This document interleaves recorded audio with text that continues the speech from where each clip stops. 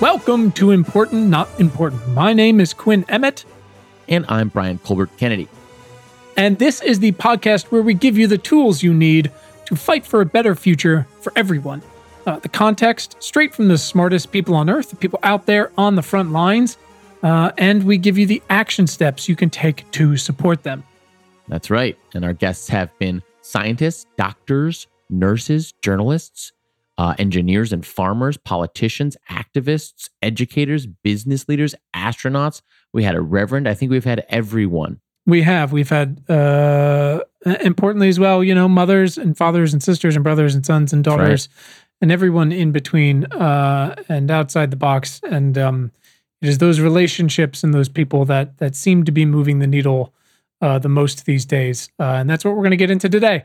This is your friendly reminder. You can send questions, thoughts, and feedback to us on Twitter at ImportantNotImp, or you can email us at funtalk@importantnotimportant.com.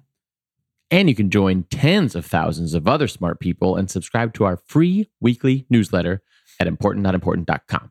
That's right. Brian, this week's episode is going to give you, listeners, the context and tools you need to help stop school shootings in America. Sounds amazing and necessary. It is. And yeah, our guest is Fred Guttenberg. Fred is a man that has been through so much in the past few years, has decided to use the remainder of his life to fight for common sense gun control and to inspire others to make the great change that's so possible and so needed in America today. And just a quick technical note, you'll hear Brian at the beginning of this conversation, and then that's it. Thanks to California falling into the ocean, Brian's internet turned off 10 minutes in, maybe? Yeah, maybe. And we never got him back. So he's going to hear this for the first time, just like you. I'm looking forward to it. Anyways, yeah, let's go talk to Fred. Let's hear his story. Our guest today is Fred Guttenberg, and together we're going to find out how you can help stop school shootings in America.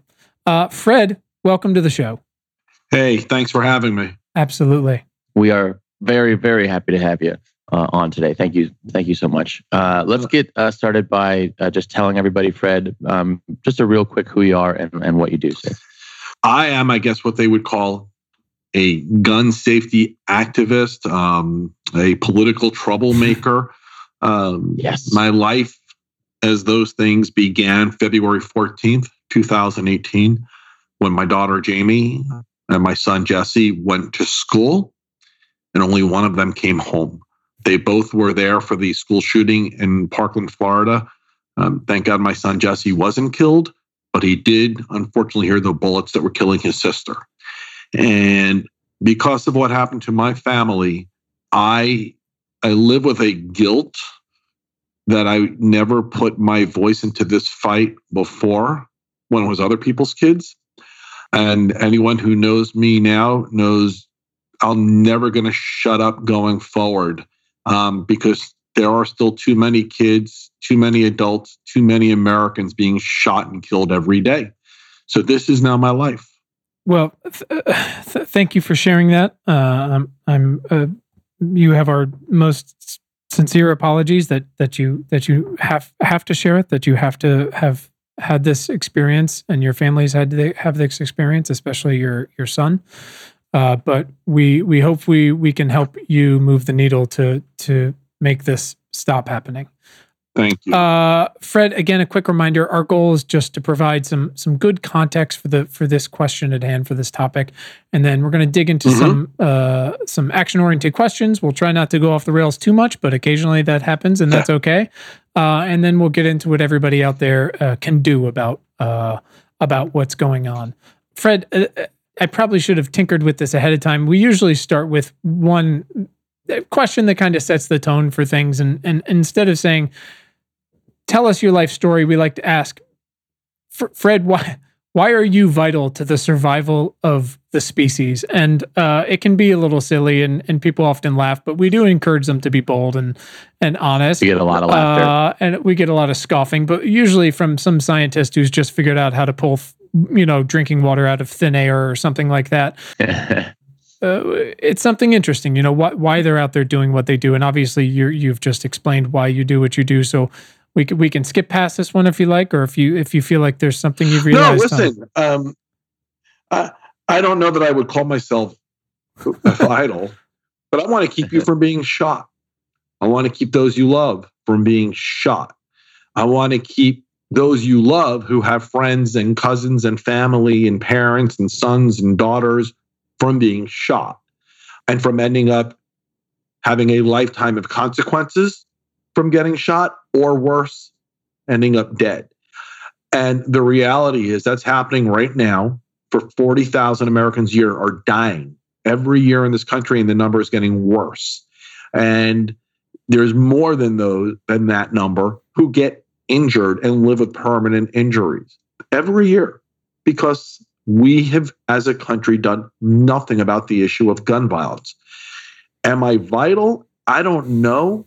But if we do the things that I would like to do, fewer people are going to be shot and fewer people are going to be killed.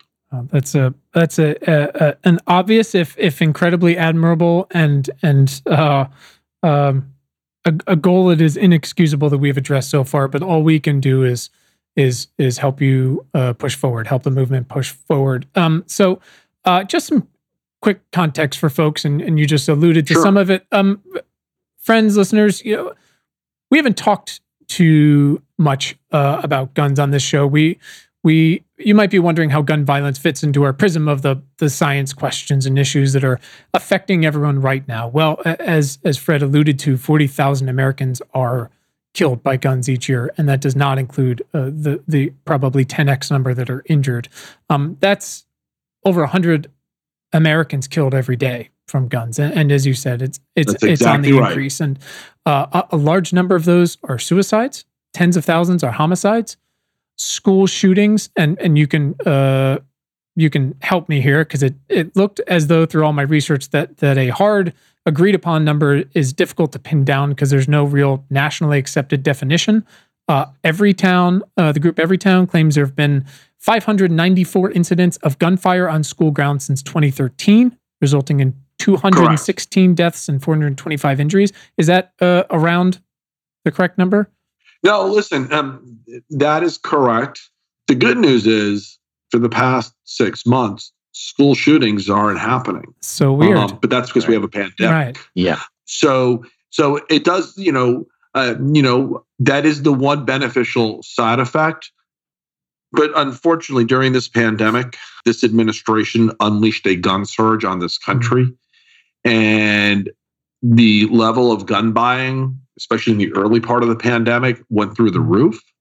They made a big focus of treating gun stores as essential businesses, not non-essential. Yeah. And with the fear and panic that people had early on about economic insecurity and other things, a lot of people ran and bought guns. A lot of new first-time gun owners, a lot of people who were gun owners who bought more guns. They loaded up on ammunition. And we've already seen around the country the increases in gun violence as a result. People who are first-time buyers, or even who weren't first-time buyers, they don't lock their weapons up, so children end up taking guns. And as we reopen schools, I fear we're going to see the consequences of this as well, with an increase in gun violence at school. It's unfortunate that it seems like 1 + 1 = 2 a little bit in this situation, because we do have a well-trod path of this. I think it's again important to note, and this is something we have dug into before, and I think it seems to affect in some way both sides of this. Things that we are a by design in some ways a troubled country. Mental health, which we've talked about before. And we're going to continue to talk about, is on the decline in our country and around the world, certainly because of COVID and because of inequality and climate change and psychiatric disorders and substance abuse and genetics and toxic environments, brain imbalances. The point is that's the underlying layer. But we are not only troubled, we have since the Second Amendment, whatever that is, 229, 230 years, allowed our citizens to arm themselves and to sell arms among themselves with only a potpourri of very light regulations. And this enables those 40,000 Americans to be killed each year. And that includes 216 students and teachers killed in their classrooms in just the past 7 years. And the names everyone recognizes and remembers: Virginia Tech and Sandy Hook and Columbine and Santa Fe and Umpqua and Parkland. And the second order effects of these killings, and of so many wounded, many of them just children, is devastating grief and mourning, but also purpose-driven action. And this fight for a better future, a safer future, is more prevalent than it's ever been. And that's, listeners, where you come in and where today's guests come in. So that is our goal today, to understand how you can help stop these school shootings in America, because they don't really happen a lot of other places.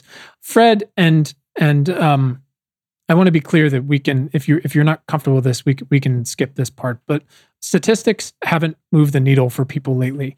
Whether any of these science, all of California and Oregon is on fire right now, and statistics aren't moving the needle, and sea level rise and things like that. So stories are what matter. And I wonder if you wouldn't mind sharing with us a little bit about your daughter, Jamie. Well, I would love to, but I want to say something about statistics. Please. Actually, the needle has moved. The majority of Americans do support gun safety. In fact, over 90%. The majority of gun owners are saying they support gun safety. The House of Representatives in the last election flipped primarily on this issue. The only person in Florida who ran a statewide campaign on gun safety, Nikki Fried, who ran for Commissioner of Agriculture and Business Services, she won in Florida. So the needle is moving. The issue is there's a well-funded, although they're not as well-funded as they anymore, used to be, gun lobby that manages to hold a certain party and their legislators hostage. And that has prevented legislation at a national level. But we see things happening through states and cities across the country. So I don't want people to think nothing is happening, because the needle is moving. It's slow and it's steady, but it's moving. But the person with the biggest ability to do something at all, the biggest bully pulpit, the current occupant of the White House, unfortunately, he's on the hotline with the NRA. So we need to fire him. And we need to flip the Senate and get rid of McConnell, who refuses to do anything. And we're going to on November 3rd. Absolutely.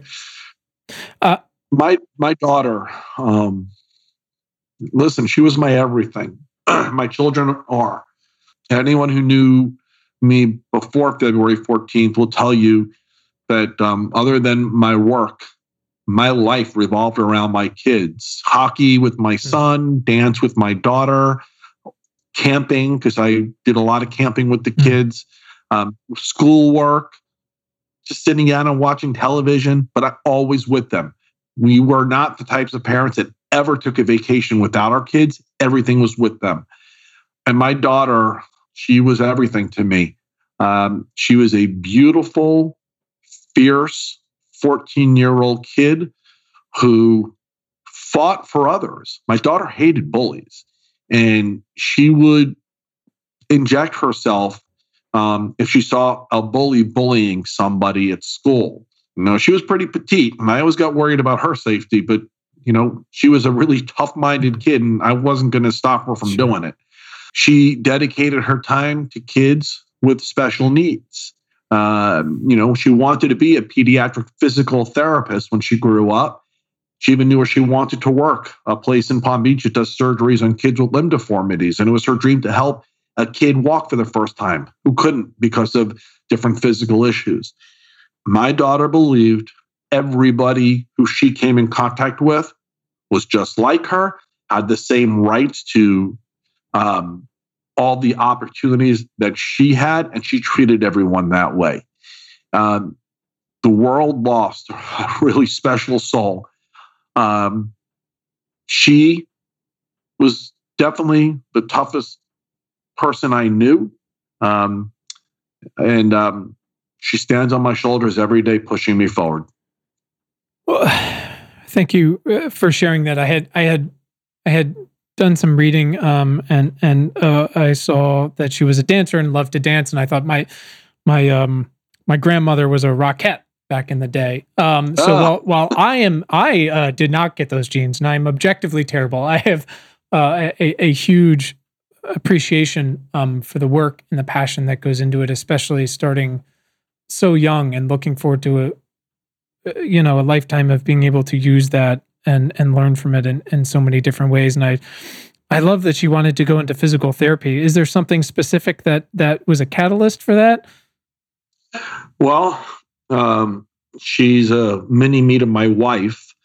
And my wife is a pediatric occupational therapist working with children with special needs. So that definitely played a role. That makes sense. Well, there's nothing quite like a 14-year-old who already knows that they want to help people. That is something very special.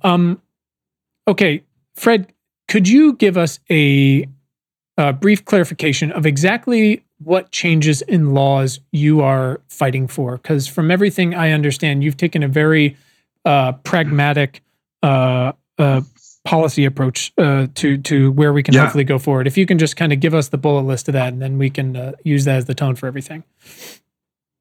Well, my first goal is what I said the day after my daughter was killed. And it really kind of settled in me that I was a victim of gun violence. And I want to break the fucking gun lobby. That has been my goal number one, because they interfere with doing things that can keep us from being the next victim of gun violence. And I think we're succeeding in that in ways big and small. And when we get them out of the decisions about our safety, here's what I do want to do. Because this isn't a Second Amendment argument. That bullshit is over. And we see the end to that BS now, because all those Second Amendment defenders who said it was to protect from a overzealous government, they're now out on the streets with their weapons, shooting people in order to defend this particular president. So they're now part of that overzealous government. So the BS on that is over. And this is about our safety, not about the rights to legal, lawful gun owners, but about our rights to life, liberty, and the pursuit of happiness. So where do we start? Number one, background checks. The bill has already passed the House. Get it through the Senate, and Joe Biden will sign it. But it shouldn't just be on weapons. It should be extended to ammunition. I've been working to pass Jamie's law, which will extend background checks to ammunition. And the reason why I believe so strongly in that, we already have 400 million weapons on the streets of this country right now. Many of them in the hands of gun owners who are prohibited purchasers, or maybe will end up in the hands of gun owners who are prohibited purchasers. In this country, by law, if you're a prohibited purchaser of a firearm, you're also prohibited from buying ammunition, but there's no requirement for a background check on ammunition. So prohibited purchasers or prohibited buyers of weapons who happen to be in possession of them anyway can just walk into any old store and buy the bullets. And so we need to shut down that loophole. So background checks on firearms and on ammunition. That's number one. I believe strongly, if you want to solve this problem in a long-term sustainable way, repeal a federal law known as PLCAA, which shields this industry from lawsuits. The greatest, most sustainable way to fix any problem is to put people's ability to shield themselves from liability on the line.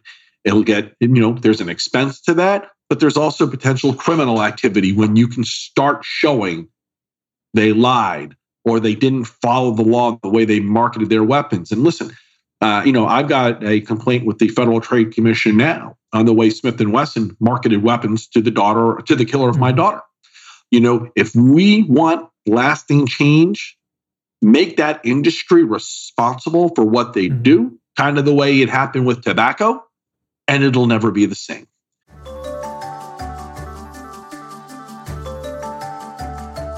Hey everyone, it's Quinn, your host and the founder of Important Not Important.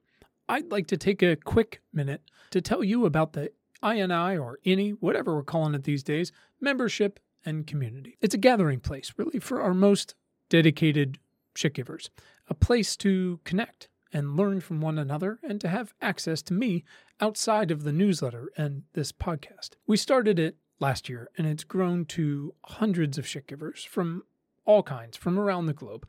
I'm talking about teachers and investors, students, electricians, journalists, artists, scientists, and policymakers, and more. Members get exclusive access to our daily news homepage, which is very cool, and to much more top-of-mind weekly articles, research, and tools that you can use and to stay ahead of the game, member-sourced action steps, twice monthly book and culture recommendations that have nothing to do with the end of the world, virtual events, and of course, the membership Slack channel. Look, so many people come to us asking, what can I do? And we think we do a pretty good job of answering that question and providing context for the answer. But the best answers and the best perspective really come from the community, a wide-ranging community. And we would love for you to be a part of it, to feel supported yourself, and to contribute to discussions and actions alike. And of course, by becoming a member, you're directly supporting our work here and ensuring that we get to keep doing it. So if you'd like to learn more, head to importantnotimportant.com. And if you're already a reader, you can just hit the upgrade button at the top. If you're not, go ahead and subscribe for free, and you'll see the option to become a member at whatever level works best for you. And as always, you can always find the link to become a member right in your show notes. So thanks for listening. And as always, thanks for giving a shit. Back to the show.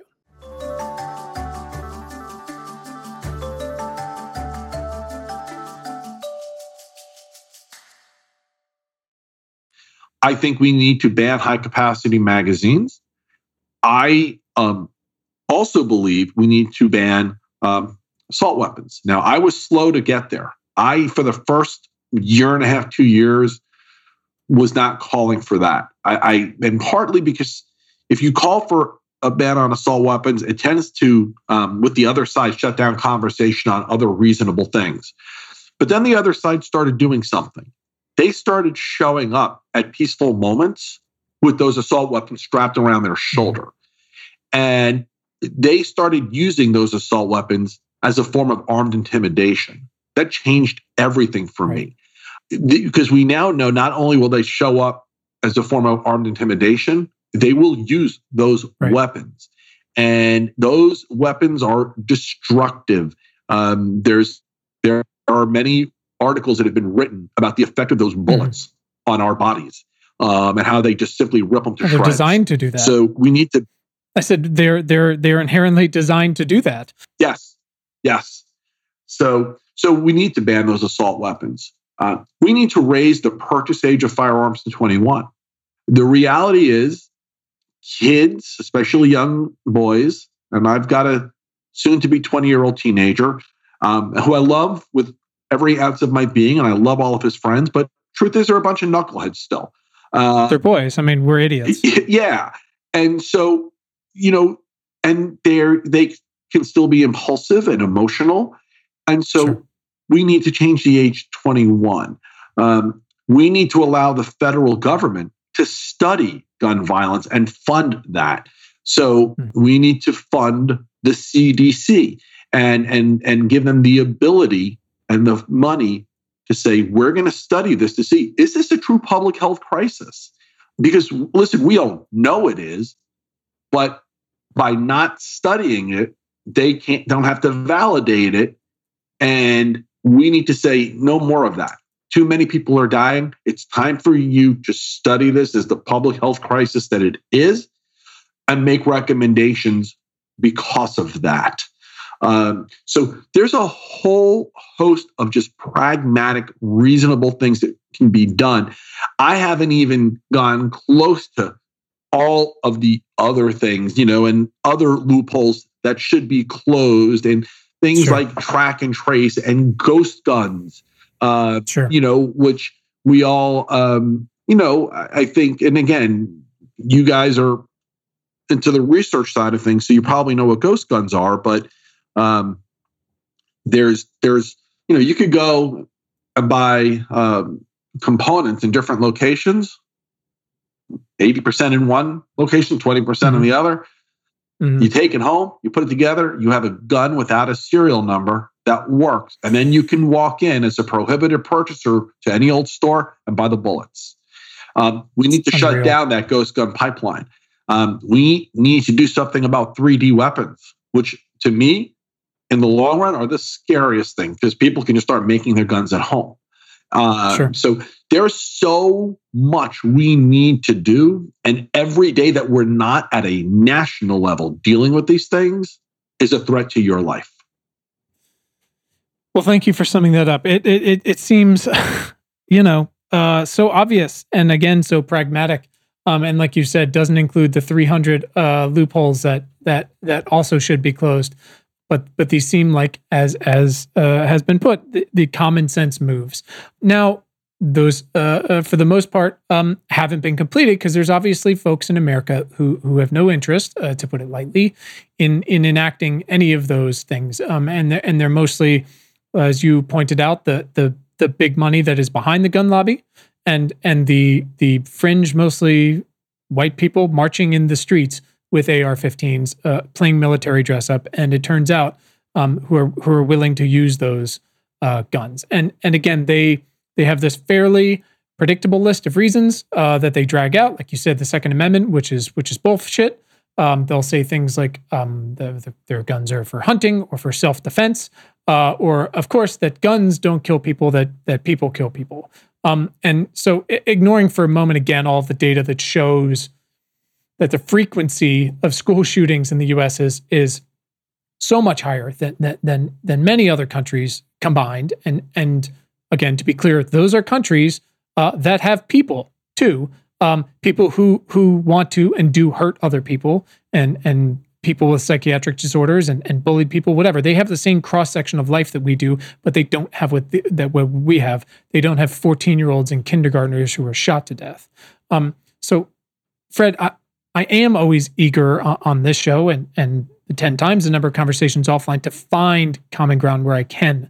But it is difficult to find it with some of these folks, no matter how like you said, so many Americans are now for gun control, but the people who are pulling the strings, I do wonder if there are any lessons you've learned in the past 2 years about how, again, pragmatically, to talk to these folks who are funding the efforts against these new common sense gun control laws. Like, where have you been able to find purchase with these folks, if at all? Well, I guess it depends on who these folks are. So if you're talking about the typical gun owner in this country, most of them are so reasonable and pragmatic. And when I talk about what I want to do, they're all in and they agree. If you're talking about a small subset, which make up the leadership of these organizations, and a few of the really radicalized gun owners, you're not going to talk to them. They are all in, and we need to defeat them. If you're talking about those who are forming the roadblock in Washington, D.C., and I mean the current occupant of the White House and McConnell and others in the Senate, we need to fire them. We're not going to change them. November 3rd, to me, is everything. I don't mean to be overly dramatic here. It's impossible on this show. But don't worry. But this is not an election like other elections where you hold your nose and you say, they're all like this, they're all the same, maybe a little different. No, there's a stark contrast here. If we send the current guy and the current Senate back, I think we all can probably imagine what the effects on democracy would be, which are horrific. But you can also end the conversation on gun safety. It's not happening. Legislatively, it won't. And judicially, we're going to end up with more Kavanaughs. So Right. it'll be over. And that it is that dramatic. But, and I can say this with certainty because, and I just wrote a book about it called Find the Helpers. Right. Right. I've gotten to know Joe Biden, one of the greatest people I've ever met in my life. And he is so committed to fixing this problem and doing something about it. If we send him to Washington, D.C., and we flip the Senate, not only does gun safety get done, Republicans in the Senate will vote for it. You know, that's the thing that people don't get. This to me is not a partisan issue. If a bullet hits you, it doesn't ask first, are you a Republican or a Democrat? Sure. And so it is a nonpartisan issue, but the response has been starkly partisan, and it done so in a way where senators have not even had to state their opinion because Mitch McConnell won't even let it come up. So if we flip the Senate, if we bring on Joe Biden, you will see Republican senators join Democratic senators and vote for gun safety measures. We've seen it in the House. Republican House members voted with Democratic House members to pass gun safety that is just waiting to go to the Senate right now. Sure. So, you know, there are governors who are Republicans and are doing stuff. Larry Hogan in Maryland, John Kasich in Ohio tried. He brought me to testify on gun safety issues. So there are Republicans who believe as deeply about this as I do, but we've got to help them succeed, and that involves firing several people that need to go. And I love that our audience, besides the elected officials, can be fairly young, but I want to be clear for those listeners and who might not be aware that the types of weapon that was used to murder your daughter and so many others, and the style of weapon that was used to murder 20 young children in Newtown was once banned, if briefly, in this country. It was. Assault weapons were banned for a decade, but it's of course it's complicated. So this was I think it was 1994 to about 2004. That's correct. It expired. It was never renewed. Of course, it was challenged in court, and those people lost. Now, I mean, from everything I gathered, research into the ban showed that it was only moderately effective. I think gun crimes involving assault weapons went down a little bit. Crimes with other guns went up. But this was the key issue, was the law didn't actually ban those guns. It banned any new manufacturing of those guns. Correct. And so you still had the numbers, plenty that were out there. Correct. Yeah. The numbers I was able to verify as far as I could were that there were 1.5 million assault weapons and 25 to 50 million large capacity magazines that were grandfathered in to this 10-year law. So clearly, great that it existed at one point, but as always, the devil is truly in the details there. And if you've still got 1.5 million AR-15s and the like on the market and able to be sold individually with no background checks from person to person, then it just doesn't fucking matter. Fred, you've talked so much about how the people in power and the people with the money are the ones we need to be replaced, and at the same time, the ones who are going to make a difference. And we do try to look locally as well when we're talking about these kind of issues, because often that's where people can have the most impact. And so I want to talk for a minute about what happened in Parkland, and most importantly, what happened before Parkland, before your daughter was murdered. So from everything, please again correct me anywhere I'm wrong here, but there had been a number of prior red flags about this person. Correct. Tips called into the sheriff's office, YouTube videos, Snapchat videos, calls to the FBI, documented behavioral issues. He'd made threats against other students, been kicked out of your daughter's school twice, I believe, was in Instagram groups where he talked about keeping black people in chains, swastikas carved into guns. The sheriff's log showed 45 calls made about Cruz or his family in the prior 10 years, but he was still able to legally buy a firearm. And in some other country, that's obviously not going to be the case. But this was someone who'd proven over and again that he had publicly made intentions to use violence on others that others had called in on, and yet in Florida, in America, he was able to legally buy this assault weapon. So now I want to take a step back, because that's what happened in your city in Florida. And you've talked about, again, about holding the manufacturers and the marketers of these weapons and liable. What were the failures in Parkland prior and during and after, that are specifically are transferable across other American towns and cities and states? Where did the system fail to prevent your daughter's murder? Well, before I answer that, first things first. Yeah, the boy who murdered my daughter today would not be able to buy his weapons, because following Parkland, we did raise the age 21 and we passed red flag laws, which would have triggered a different kind of action than what was previously available. And in today's Florida environment, he would not be able to buy those weapons. But those laws didn't exist back then. Here's the deal about the failures. And by the way, failures, after these shootings, we always get to go back and look at the failures, and there are always going to be failures and things you can look at and say, this was a mess up. It wasn't the gun, it was the failures. Sure. But the reality is the access to these weapons ensures that these things will happen again. Listen, everyone failed. I'm suing all of them. The Broward Sheriff's Office failed. The school district failed. To me, the most significant failure happened 30 days before the shooting. And that was with the FBI. They had direct, specific, actionable intelligence. And I have a very active lawsuit against them. And typically, you're not able to sue the FBI because of different immunities that they have. And they filed all these motions to dismiss. And we actually just prevailed on all their motions to dismiss. And this is going to trial. So it's a very big deal right now of a lawsuit because the FBI really relies on those immunities. What happened is they have a call center that received a call 30 days before. And the person at the call center should have triggered this call up to further review by other law enforcement agencies.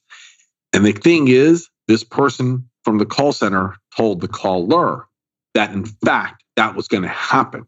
So there was actually a process that was supposed to be in place, is what you're saying? That was supposed to be in place, but it failed to happen.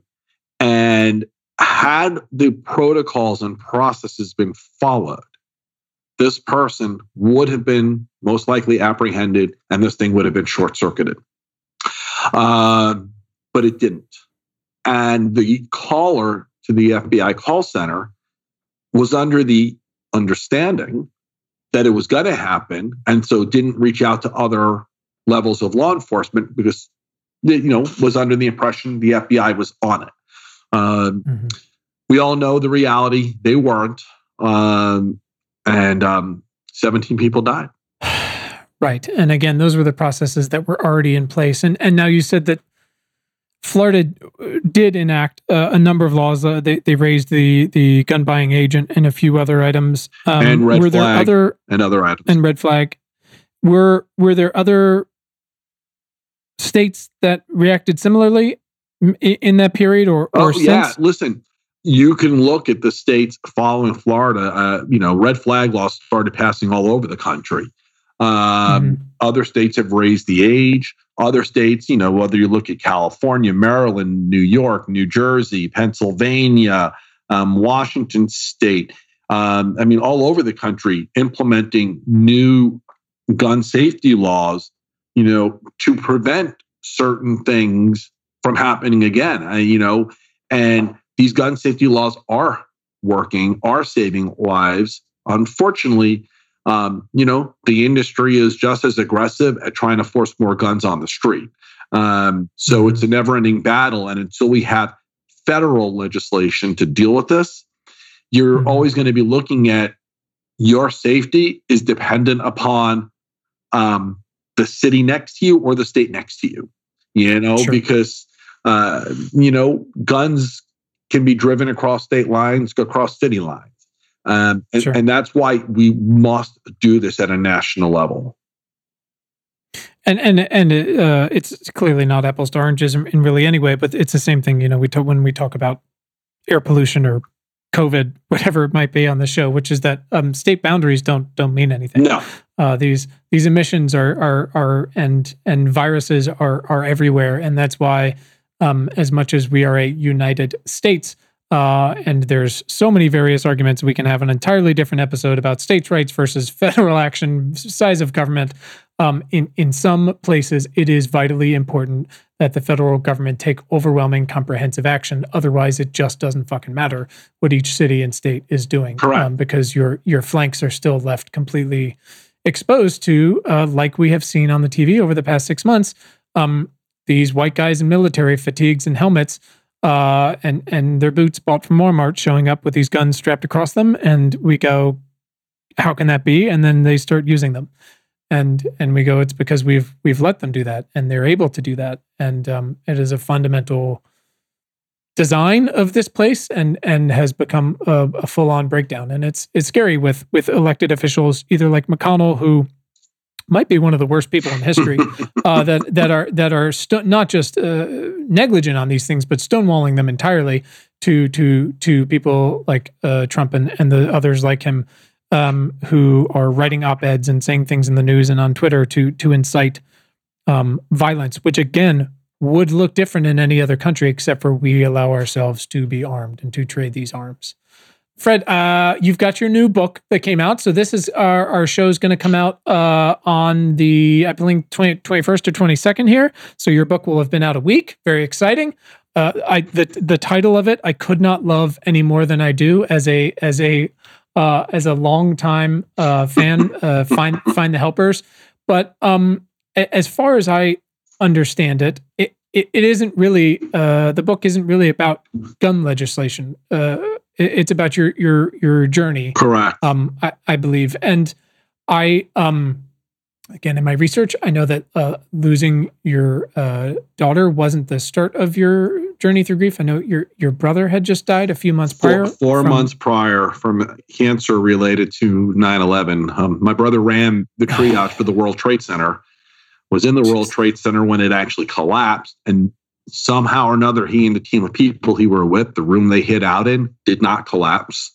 And they spent 16 days there treating people. He was a physician, but he eventually succumbed to cancer because of that exposure. And, listen, my book, I do tell his story. I tell my daughter's story. I talk about what happened, but the main message of my book is about the amazing people who either were part of my life or became a part of my life because of both of those moments, and how they carried me, how they helped me to go forward, how they helped me to be okay every single day. And I hope that when people read my book, that no matter what they're going through, if nothing else, they immediately think, you know what? I need to figure out who my helpers are. And I need to do a better job of staying connected to my helpers. And more, maybe as important, they figure out, I'm actually doing okay now. Who can I be a helper to? Because in spite of the way things maybe feel right now in this political climate and with the pandemic, we are all incredibly social people, connected people, and we need each other. My book is not a book where I talk about despair. My book is a book where I hope people will read it and say, I can be okay.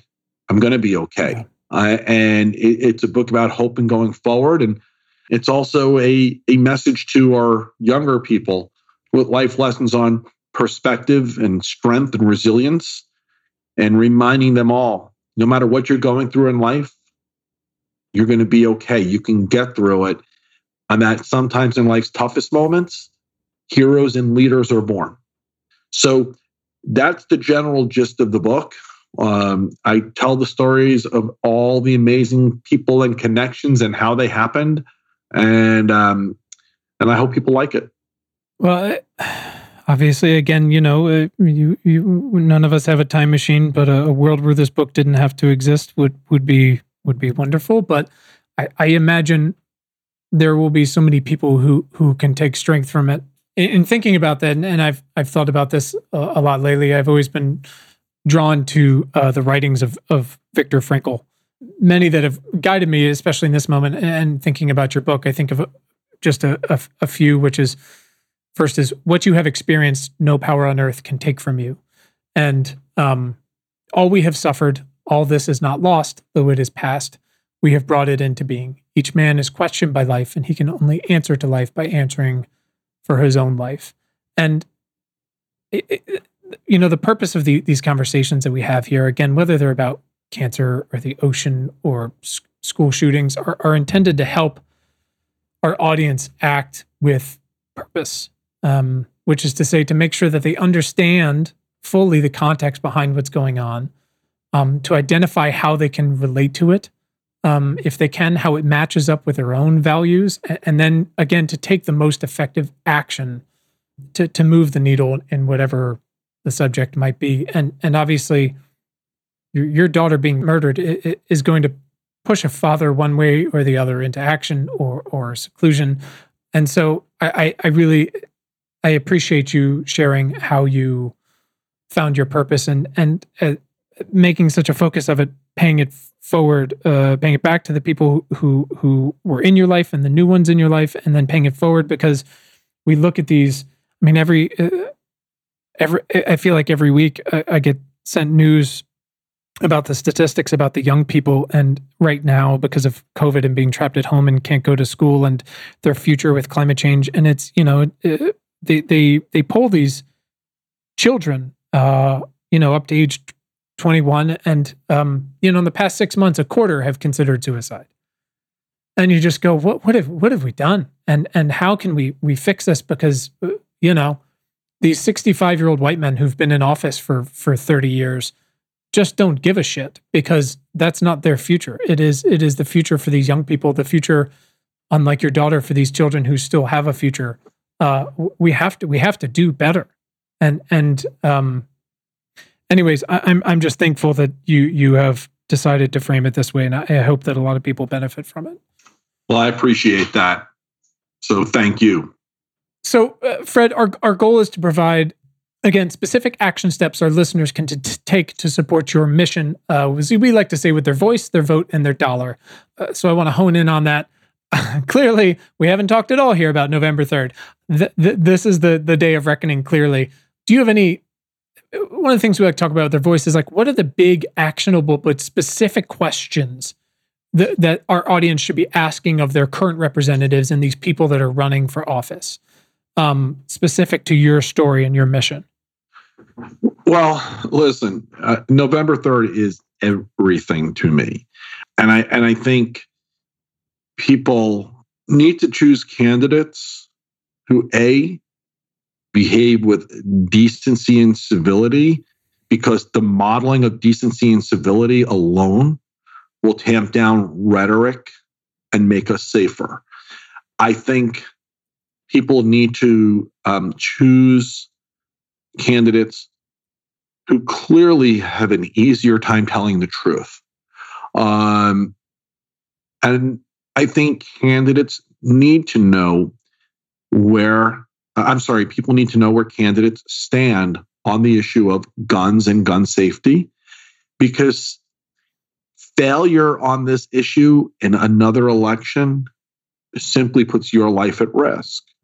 And if your life is worth living to you, and those of who you love, if their lives are worth it to you, then this is an issue you need to vote on. There's no exceptions to that.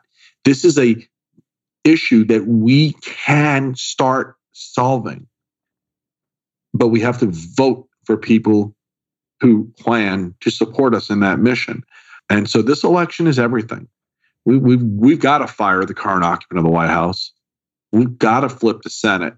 And if we do those two things, I think we're going to be on a path back to being okay, and on a path back to addressing the concrete things we need to do to start making those we love safer.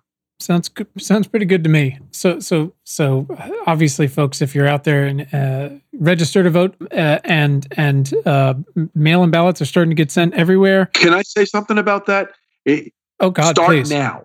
Okay, don't wait. This election is not like other elections. Have a plan, execute it early.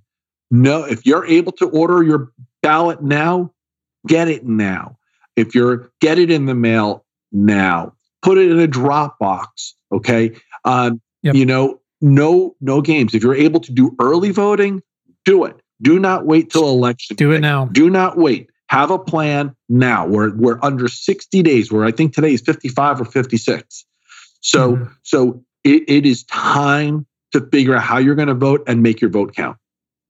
Absolutely. There's a number of places that have sprung up out of necessity to help support your efforts. If you just go like, great, how do I find out if I'm registered?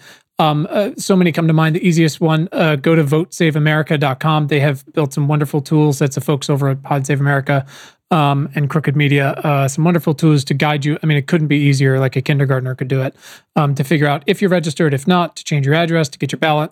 And then from then on, once you're done, to find a way to volunteer to support, again, these Senate candidates, House candidates, Joe Biden and Senator Harris. There's so much you can do every one of these fucking days for the next 55 days. Fred, what about their dollar? What can folks do? I know, obviously, we'd love for them to go out and buy and read your book. Do you want to talk about Orange Ribbons for Jamie at all? Please. Yeah, real quick. Listen, that's the foundation that we started to honor the memory of my daughter. And we do things that would have been important to Jamie. So we've given money to this place called the Paley Institute, which is where Jamie wanted to work, to the Humane Society, because Jamie was dog obsessed, to different organizations that work with children with special needs. But to me, the most important thing we've done is a scholarship program that we've started for kids of all abilities. So we have 3 buckets to that. One is for kids who want to go to school and major in something where you're going to be helping others. Maybe it's occupational therapy or physical therapy. You have to have a 1-year background in dance, because my daughter danced. And you have to have a background in community service, because my daughter did. The second bucket is kids who want to major in dance, but they need to have a background in community service. And then the third bucket, which is not a place where you typically see scholarships, is for kids with special needs. And that's why we call it the Scholarship for Kids with All Abilities, who may not go to a traditional college, may go to some other form of post-high school education, but they can use some resources as well. So we've set up this scholarship program. My daughter will never get to go to college, but I hope that we'll be able to continue raising the funds to help send other kids to college on her behalf. Well, I love that. That's awesome. And again, that is orangeribbonsforjamie.org, I believe. Is that correct? And Jamie is spelled Jaime. Perfect. That's super helpful. And again, the book is called Find the Helpers, and we'll put up in the show notes links to both of those things and where you can find the book. It's out now. We're just about out of time here, and I know you've got to run. We have a last few questions we ask everybody. Fred, the first one seems a little ridiculous in the context of our conversation. Usually, it's a little more ambiguous for our scientists and such. I'll ask it anyways. When was the first time in your life when you realized you had the power of change or the power to do something meaningful? Wow. I've always lived had a small circle. My life is always focused on my work, my family, my business. But I've always known my voice could resonate. There are those who knew me up until February 14th, 2018, who would have told you I'm a relentless pain in the ass. And that quality has existed in me since I'm a kid. And I think I'm using that quality now to do what I'm doing. So I don't know that I have a great answer to that question, but it sure started after February 14th. Yeah. Fred, who is someone in your life that's positively impacted your work in the past 6 months? Without question, our next president, Joe Biden. Could you talk for just a minute about that? Yeah, I mean, obviously you've lived different lives, but he is someone who has endured He is a man who has endured horrible grief, who took the time to reach out to me and to spend a lot of time, not just a couple of minutes, on multiple occasions, talking about grief and helping me to get through what I've gone through, helping me to understand what it's going to look like, talking to me about mission and purpose. What you see with him, this decent, civil, empathetic person, that is who he is. Well, I'm so glad that he has been in your life. Then hopefully he can be a leader for us with, again, so many people going through so much. To have someone who has spent their entire life, frankly, going through these things is something that cannot be faked, clearly.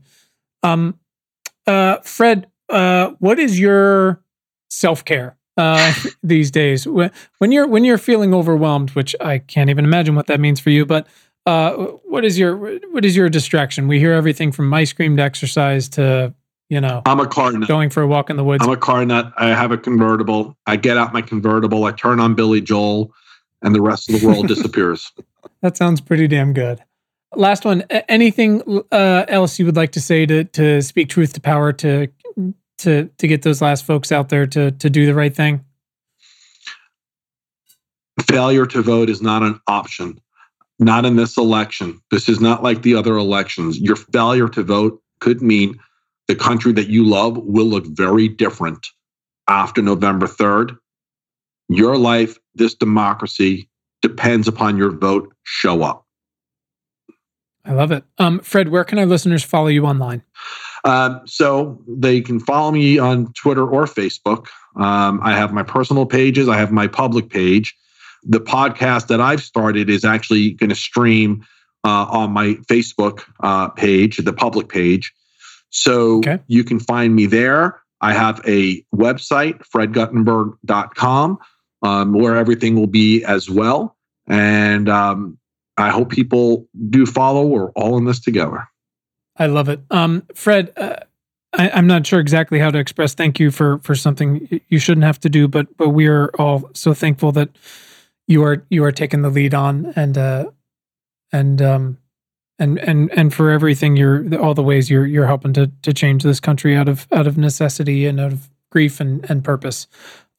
So I urge you to keep kicking ass out there, and anything we can do to help now or in the future, please always let us know. You got it, guys. Listen, thank you. And you take care. Vote. Thanks to our incredible guest today, and thanks to all of you for tuning in. We hope this episode has made your commute or awesome workout or dishwashing or fucking dog walking late at night that much more pleasant. As a reminder, please subscribe to our free email newsletter at importantnotimportant.com. It is all the news most vital to our survival as a species. And you can follow us all over the internet. You can find us on Twitter at importantnotimp. Just so weird. Also on Facebook and Instagram at Important Not Important. Pinterest and Tumblr, the same thing. So check us out, follow us, share us, like us. You know the deal. And please subscribe to our show wherever you listen to things like this. And if you're really fucking awesome, rate us on Apple Podcasts. Keep the lights on. Thanks. Please.